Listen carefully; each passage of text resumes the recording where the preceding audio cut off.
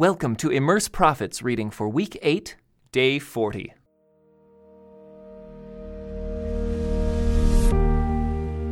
Immersed in Jonah. Jonah was a prophet, but the book of Jonah is not a book of prophecy.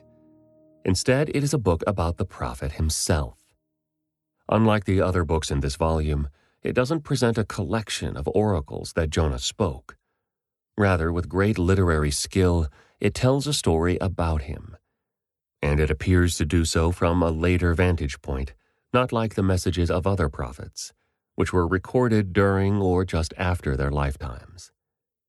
According to Samuel, Kings, the prophet Jonah lived in the northern kingdom of Israel during the reign of Jeroboam II, that is, in the first half of the 8th century BC.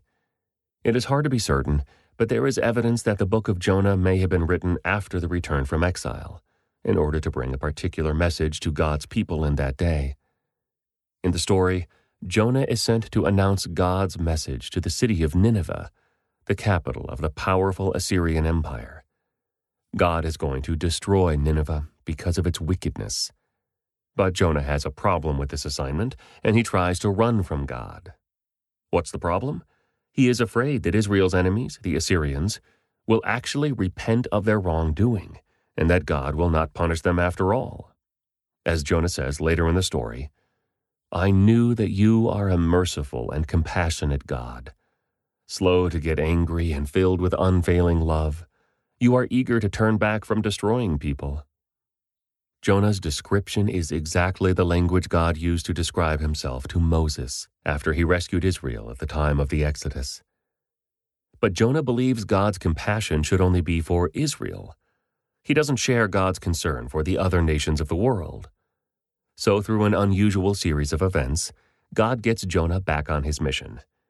Jonah is thrown overboard during a storm at sea, swallowed by a great fish, and then spit out on the land. Ironically, Jonah sings a song thanking God for rescuing him from great personal danger, while he is trying to make sure God doesn't rescue the people of Nineveh. Jonah finally gets to Nineveh and delivers a one-sentence warning to them. 40 days from now, Nineveh will be destroyed. And sure enough, as Jonah feared, the king of Nineveh responds by telling his people, "Everyone must pray earnestly to God. They must turn from their evil ways and stop all their violence. Who can tell? Perhaps even yet God will change his mind and hold back his fierce anger from destroying us." The people of Nineveh do repent, and the Lord does indeed relent, his grace triumphing over judgment. Jonah protests unhappily that his enemies are spared and that he saw this coming all along. In the closing scene, Jonah struggles with God's mercy, while God defends his greater interest in creating and preserving life in the world. The literary structure of Jonah shows that this short story has been built with artistry and care. Its two main narrative parts are separated by a psalm of thanksgiving, which is set right in the middle. Both narrative sections begin with God commanding Jonah to go to the great city of Nineveh and deliver God's message. The two parts of the story also mirror each other through the repetition of key Hebrew terms at the beginning, middle, and end. Jonah's experiences also seem to mirror the experiences of the nation of Israel. His leaving the land, being swallowed by a great fish, and being deposited back on the land appear to symbolize Israel's exile and return. The challenge that Jonah faces, to accept that God might have good purposes for the nations the Israelites see as their enemies, is also a challenge for the returned exiles. Is Jonah the only one God wants to save from chaos and destruction? Are psalms of thanksgiving for God's great acts of rescue only for Israel to sing? Reading the book of Jonah at the end of all the prophetic books helps prepare us for where Israel's story is going. The Bible's narrative is moving toward the time when God's larger vision to bring his salvation to all the earth, including people, great cities, and even the animals, will be realized in a new creation.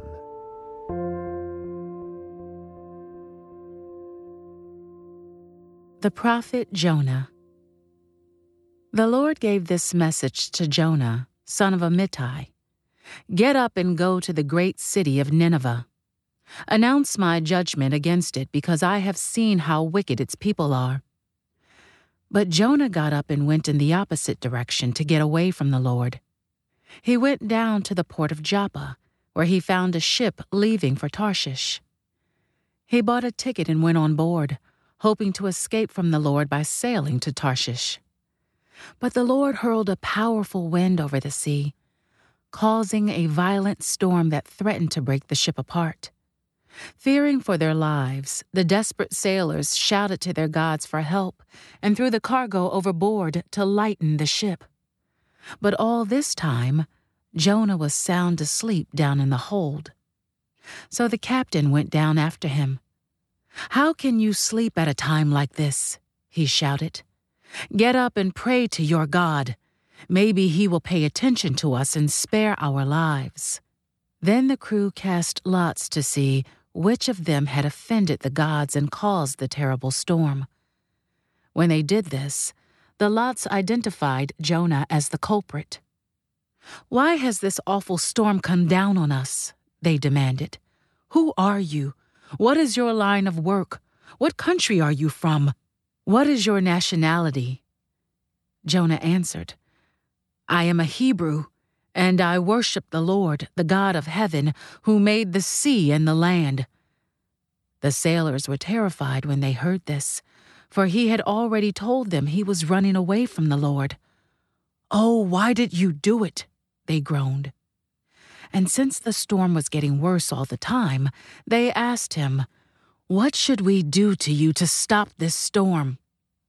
"Throw me into the sea," Jonah said, "and it will become calm again. I know that this terrible storm is all my fault." Instead, the sailors rowed even harder to get the ship to the land. But the stormy sea was too violent for them, and they couldn't make it. Then they cried out to the Lord, Jonah's God. "Oh Lord," they pleaded, "don't make us die for this man's sin, and don't hold us responsible for his death. Oh Lord, you have sent this storm upon him for your own good reasons."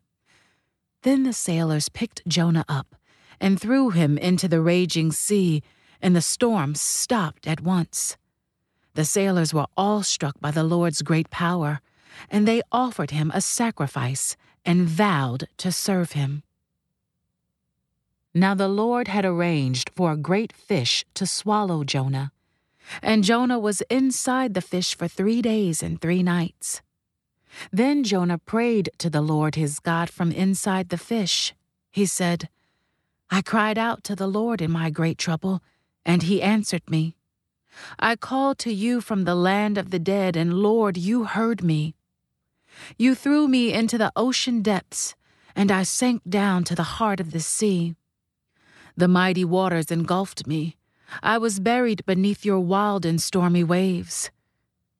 Then I said, O Lord, you have driven me from your presence, yet I will look once more toward your holy temple.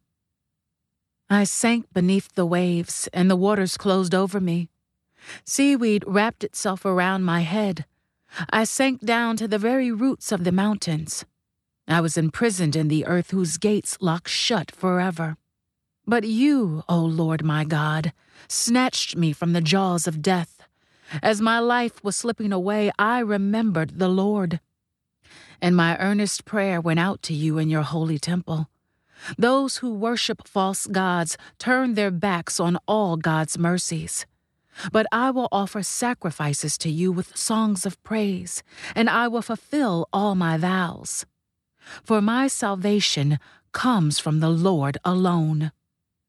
Then the Lord ordered the fish to spit Jonah out onto the beach. Then the Lord spoke to Jonah a second time. "Get up and go to the great city of Nineveh, and deliver the message I have given you." This time, Jonah obeyed the Lord's command and went to Nineveh, a city so large that it took 3 days to see it all. On the day Jonah entered the city, he shouted to the crowds, 40 days from now, Nineveh will be destroyed. The people of Nineveh believed God's message, and from the greatest to the least, they declared a fast and put on burlap to show their sorrow. When the king of Nineveh heard what Jonah was saying, he stepped down from his throne and took off his royal robes. He dressed himself in burlap and sat on a heap of ashes. Then the king and his nobles sent this decree throughout the city: "No one, not even the animals from your herds and flocks, may eat or drink anything at all. People and animals alike must wear garments of mourning, and everyone must pray earnestly to God. They must turn from their evil ways and stop all their violence. Who can tell? Perhaps even yet God will change his mind and hold back his fierce anger from destroying us." When God saw what they had done and how they had put a stop to their evil ways, he changed his mind and did not carry out the destruction he had threatened. This change of plans greatly upset Jonah, and he became very angry. So he complained to the Lord about it. "Didn't I say before I left home that you would do this, Lord? That is why I ran away to Tarshish. I knew that you are a merciful and compassionate God, slow to get angry and filled with unfailing love. You are eager to turn back from destroying people. Just kill me now, Lord. I'd rather be dead than alive if what I predicted will not happen." The Lord replied, "Is it right for you to be angry about this?" Then Jonah went out to the east side of the city and made a shelter to sit under as he waited to see what would happen to the city. And the Lord God arranged for a leafy plant to grow there, and soon it spread its broad leaves over Jonah's head, shading him from the sun. This eased his discomfort, and Jonah was very grateful for the plant. But God also arranged for a worm. The next morning at dawn, the worm ate through the stem of the plant so that it withered away. And as the sun grew hot, God arranged for a scorching east wind to blow on Jonah. The sun beat down on his head until he grew faint and wished to die. "Death is certainly better than living like this," he exclaimed. Then God said to Jonah, "Is it right for you to be angry because the plant died?" "Yes," Jonah retorted, "even angry enough to die." Then the Lord said, "You feel sorry about the plant, though you did nothing to put it there. It came quickly and died quickly. But Nineveh has more than 120,000 people living in spiritual darkness, not to mention all the animals. Shouldn't I feel sorry for such a great city?" This concludes today's Immerse Reading Experience. Thank you for joining us.